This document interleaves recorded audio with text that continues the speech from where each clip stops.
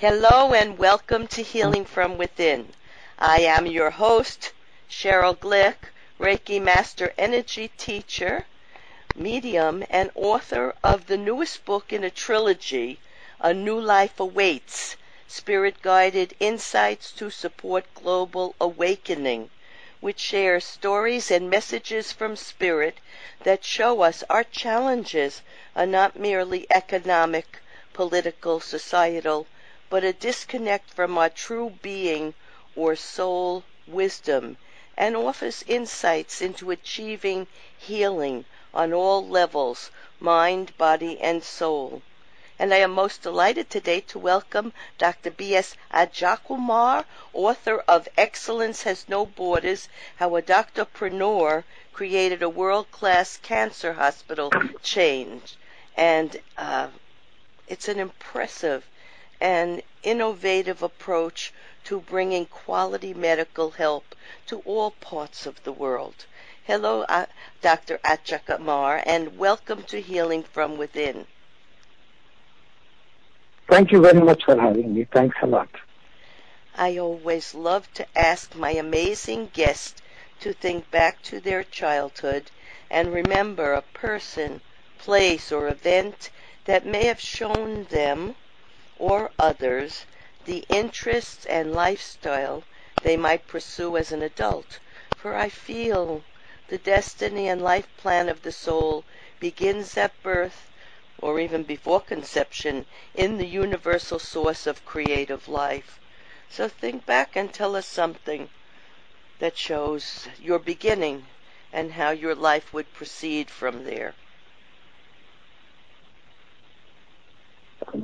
Thank you. Thanks a lot. And, I just want to say, so important the type of family you're born to and how you're brought up. The understanding what is right and what is not.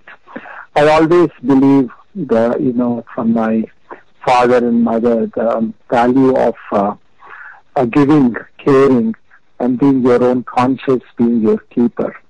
And that is what I learned as a child, understanding the right thing and having compassion. And particularly from my mother, I learned a lot about how you treat other human beings the same way as you treat yourself. And this helped me to really navigate my life the right way. Even as a medical student, I always felt how important it is to treat each patient as though they are my own family, and give that care. Understand if my own sister, brother, mother, father had the disease, how you treat. And that is what I carried out throughout my life as a cancer specialist. Particularly when I, having partially trained in India and learned from my father about the right way, why, what he experienced in the time of not yielding and doing the right thing beyond any form of corruption, anything. And that taught me the right thing to do and not to expect anything. The most important thing I believe is to do the right thing and move on. So when I came to US and I was fortunate to go to MD Anderson, which is one of the premier cancer centers. People came all over the world to MD Anderson as a last hope. And there I learned about meeting people, patients. Sometimes it felt I learned more from patients than what I give to them. That was the insight with which I live. Yeah, I like that you said. I like that you said you didn't see the patients as victims.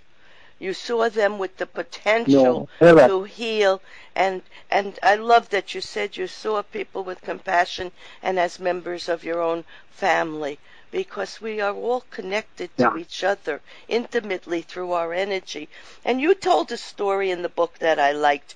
You said when you were a child in school, one classmate was treated very harshly by the teacher, and he hit his hand, and it became red and swollen.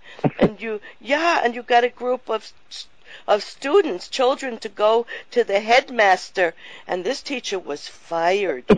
Yeah, and you learn that this is something you carried throughout your life, that you would have a sense of justice, and it was a core of your personality, and to welcome a challenge and see a way to find a solution. And that's what we need now in the world, not only in the field of medicine, but in everything. That is what we need. Let's go on. Let's fast forward to the beginning of the book, when you're becoming a doctor and you go to Boston. Now you're already married, and you have you have a set of twin girls, and you're at a low point. No, that is later on. First, yes. When I went to Houston, I was single. After I came to Burlington, that is when I got married, and the twins were born in 2000. Before that, I had one girl and boy, and the twins were born in 2000. Oh, I see. Well, I think that when I read this story, the girls were already born, the twins. So you have 4 children. Yeah, I have 4 children. Beautiful. And I talked about my son, who has, you must have read about the son with Duchenne muscular dystrophy, what I went through. Yes, he has a form of multiple sclerosis or muscular dystrophy. He has a Duchenne muscular dystrophy. Yes. And this is one of those diseases which is, there's no treatment. Even now there are some genetic treatment, but very little which improves, not that great. But, people said, I went to the local university in 1994. I'm such a positive person, honestly. I always think glass is half full. So when University, Iowa told me that, and also Rochester, that he has only 15 years to live. I said, okay, I'll accept it, like my cancer patients. I'll accept, but let us do whatever we can. Today he's 31, masters in psychology, doing very good, a bright kid. He is obviously in a wheelchair, but phenomenal guy, and he's a great friend to me. So all I can say is, in treating so many cancer patients, we have to be positive, and that is one thing I kind of counsel my patients. The positive vibes are very important. Family support is important, and the most important thing is be realistic, but accept the worst, but move on. And then when you do that, most of my patients I have seen, I've written some stories in my book about patients that have done remarkably well. And it is the positive nature. There are a lot of theories. Maybe positivity brings better immunity, better fight against cancer, better endocrine response, hormonal response, better pathways to kill cancer cells. But all these are good. But I feel whatever the theory is, being positive doesn't hurt. Being positive, rather than saying I'm a cancer victim. So when I was doing my practice, even here and in India now, people are told you are a cancer victim, you are terminal cancer, you are stage 4 cancer. I feel all of that should be taken out. We have to tell the patient a reality check. Look, your cancer has started from the breast, it has spread to liver, it has spread to lung. What is wrong? And you don't have to stage, because the patient who has got stage 4, cancer in one bone is also called stage 4. Multiple areas is also called stage 4. Where the first patient can live for years, the second patient may live only 1 or 2. So we should not confuse the patient, families, public at large. And that is why, honestly, as people use cancer in all kinds. Even corruption or nepotism, they say patient is a cancer of the society. Cancer has a bad connotation because of the way we have used in the past. So my whole idea of writing this book is to convey, at least in the first part, that cancer should be treated like any other lifestyle disease. You don't say diabetic victim. You don't say you're a blood pressure victim. So we should start using the right terminology and say the right things, so the message is very clear to the society, patients, and particularly cancer patients, that there is definitely positive things. Today in lung cancer, we have patients living for years because of the advances, even with advanced disease. So, and also it is mind over matter. How do you accept the disease? How do you decide to deal with it? So I think it is a very complex. If people ask me after 45 years, are you an expert in cancer? I say no. every day I learn. That is how. Of course, everything is always constantly changing. And most people are afraid of change, but change is just another opportunity to give us a chance to learn more about ourselves and this world. And I like the fact that, like COVID, cancer has many different forms, and it doesn't discriminate against boy or girl, rich or poor, or race or religion. Yes. It is, how can we say it? It is a disease for all people, and we want to find ways to live as well as we can with it, find cures for it, manage it, and not be afraid. Fear is what brings any illness to a level where it will defeat us. And if we want to defeat and live positively, as you said before, it is the only way to build the immune system and to build courage within our heart and soul, and to live life every day in the present moment so we can enjoy what's happening without so much fear of the past or fear of the future, because everything's happening. Absolutely. Yeah, in energy, everything's happening in a concentric circle, the past, the present, and the future. They're really happening all at once. We just are not aware of it because we're too busy watching the outside world and not going within to observe who we really are. Yeah. So I know from your culture in India, there is a great spiritual understanding of life in its many complexities. So tell us about your professional life in India and also the United States. You came here as a young man, but you always wanted to go back. You wanted to do both. And it's very complicated. But how were you able to practice in India and also here? Yeah, when I came to United States, I came and did my postgraduate training in oncology. And in US, I had the opportunity to stay in MD Anderson and run the lung program because I was dual trained in medical and radiation. But I chose to practice because I wanted to learn the ropes of starting my own center, learning about the patient nuances. What does a cancer patient really expect? And what is it like? And how is it I can one day maybe do in India where there is so much need? So when I started my practice in 200 miles west of Chicago, I learned a lot. People, very quickly, Shirley, won't believe that within a matter of less than a year, people came from 100-mile radius.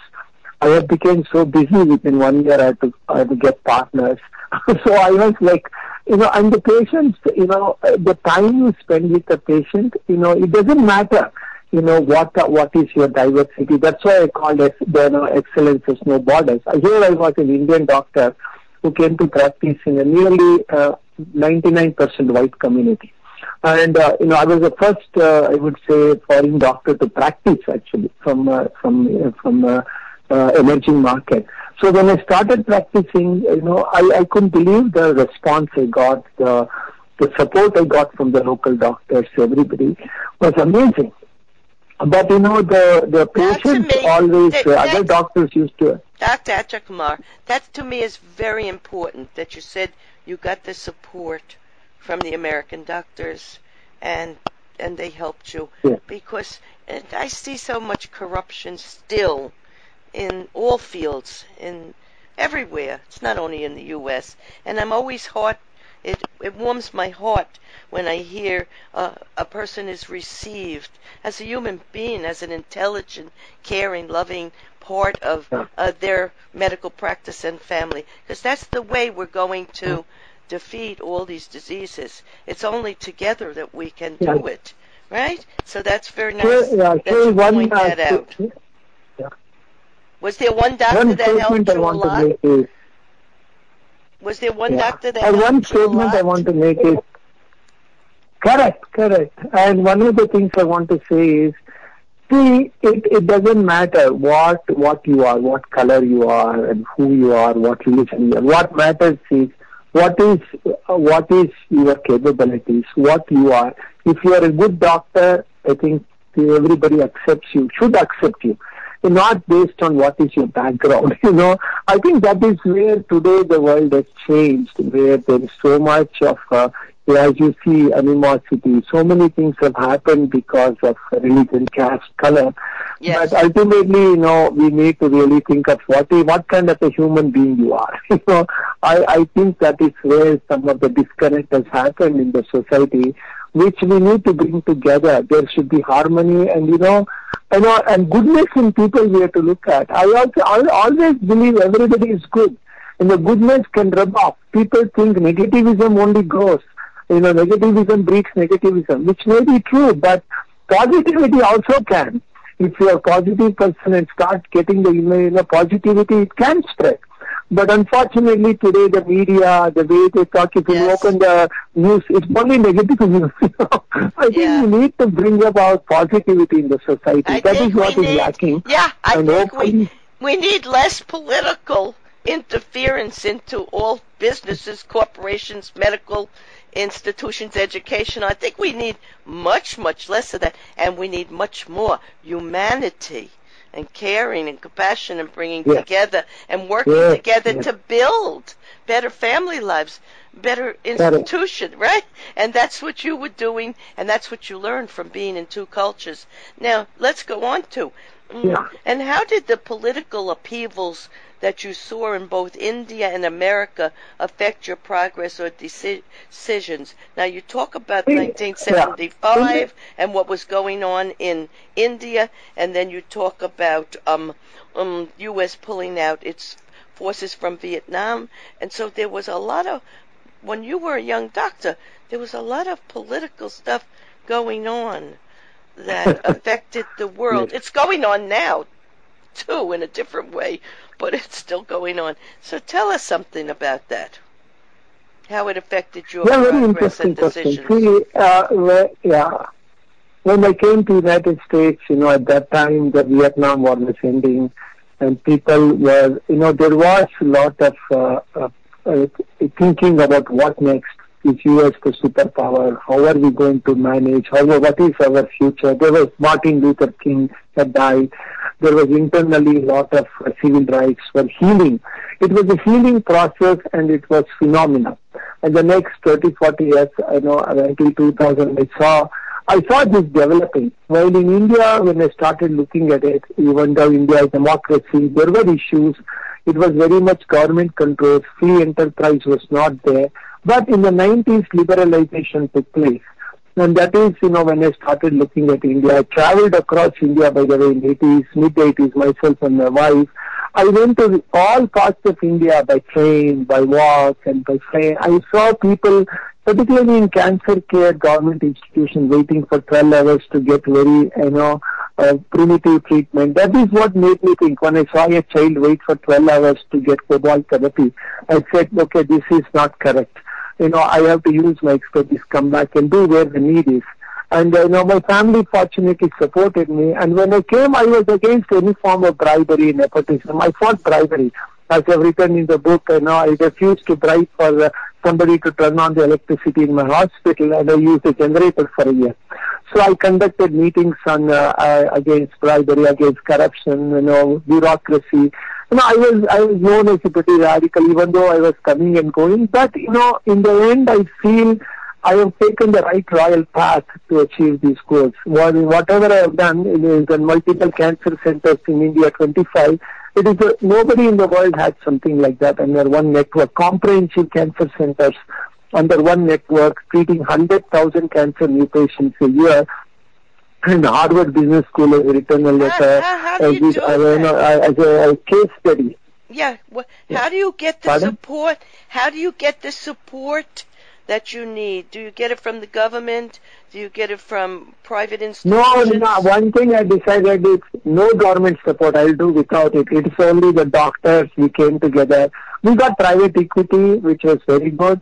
And some of the people who are thematic private equity invested with us. And they got the returns. But the most important thing is today I can say very proudly, HCG has made a difference, paradigm shift in how we treat cancer. And because of us, others have followed. And we access nearly, half the population are access to HCG today in India, half the population. So I think this is a paradigm shift, and with this others have followed. That is what we wanted, others to follow, and even into tier 2, tier 3 cities, so people can access good cancer care without traveling long distances. And this is I look upon it as a social thing. I am not a serial entrepreneur, I am a social entrepreneur. So I think it's very important that we don't refuse treatment, by the way, to anyone. If somebody needs a high-end radiation therapy like CyberKnife, which costs $20,000, we say, okay, come at night, 11 o'clock, and we'll treat you free.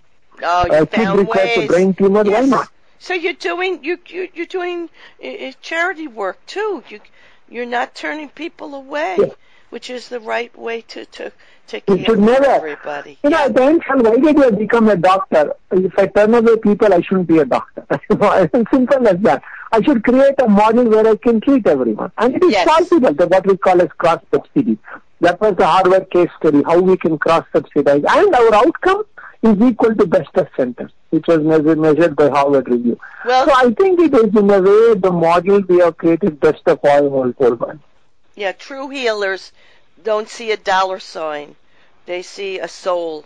They see a human being, and they give. And when you give, of course, you receive in so many different ways. It might not be financially always, but you receive in the heart, the goodwill, and it's so very important.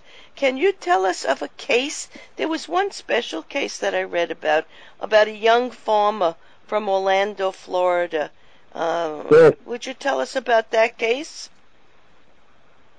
Do you remember that? No, this is the case of... the young farmer. I was talking about cancer. There are two cases, I'll tell you. One is about a young farmer who came to me in 1984, 82, I think. He said, "Doctor, I have this case history in 1975." When I looked at it, he said, "I've been told in 1974 that Dr. Smith opened my chest and said, you have Mr. Hill person or something. His name was Heaven Hill. He said, you have 5 months to live. You have a nice summer. I can't operate." And he was alive. Every summer he was looking for his test. The cancer is such an enigma. After 7 years, he comes and shows a lump. And, and he said advanced. So cancer is something, nobody can predict. Nobody can tell you in time and that you're going to go. No, I know. It's very hard to predict. And the other lady is my very first patient. I remember she was a school teacher, 32, and she had a very nice family. Two little kids, like 1 year and 1 year and one kid was 3 years. She came with inflammatory breast cancer. She said, "Doctor, I have been told that I have very advanced cancer locally, and I don't know how I'm going to see my children." I said, just let us do the right treatment. Let us follow this protocol and just be positive. You won't believe she lived up till 64. Not only she saw her child grow up, marry, she saw grandchildren. With finally for some heart condition. Now that's a success story that I like. I really like that story. Great. What would you like readers of Excellence Has No Borders to take away with them after reading your personal journey to success as a doctor, and more importantly, a person with heart, soul, and integrity? What would you like them to take away with them? I think the message is, it is one thing, being very positive, looking at everything as though the glass is half full. And there is nothing which is not achievable as human beings. People told me that you can't achieve this. The multiple center is a dream. My own family thought it. But whatever I achieve, because I have a single focused approach. And I think failures are also good. In a way, failures are also success. Yes. We have to learn from it and see how to do. And also we have to, be empathy, understanding, and being a real human being, not only in words but practice. I think that is the most thing. You have to practice what you preach, walk the talk. That is so critical nowadays. And everything cannot be dollar. You have to do what is right, Maybe the dollar will follow you, whatever it is, but it is doing the right thing. That is how I think I keep my conscience clear and do the right thing. Excellent. And I also agree with you. There is no failure. There is no right or wrong. Yes. There's no good or bad. There is only experience and attitude. Attitude is everything. Yes. And that's what came through in your book and in your practice. People ask me, I want to be happy. How can you be happy without experiencing unhappiness? It goes hand in hand. My own children, my kids, and I say, happiness cannot come without unhappiness. So it is a journey. You should love the journey. I think then you would be a very content individual. Absolutely. And I want to thank you, Dr. Ajay Kumar, author of Excellence Has New Borders, for sharing a very colorful story of life in India and America, sharing the dramatic changing political scene, and of course all the changes in your treatment of cancer as new and hopeful treatments continue to emerge and improve care for the many who contract this illness. To enjoy the story of the search for living well and prospering while serving, and to purchase this book, go to drbsajaykumar.com or amazon.com.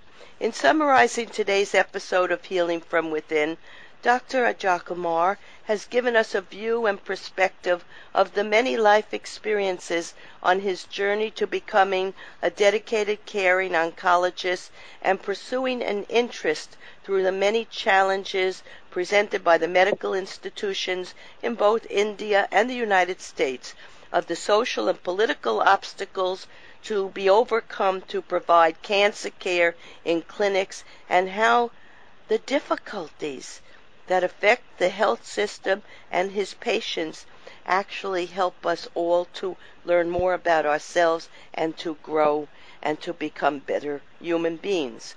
Throughout the detailed story of life, medicine, family, curing and living with illness in the family, it is clear that we meet many people, have many experiences, some perceived as good or bad, which are actually not either, simply experiences that remind us of our inner personal strength to live life fully and courageously.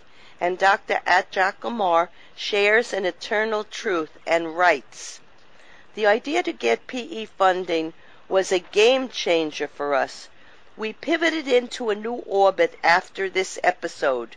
When I think of the contributions of Vasudevan and several other people to HCG and to my life, I recall an important lesson.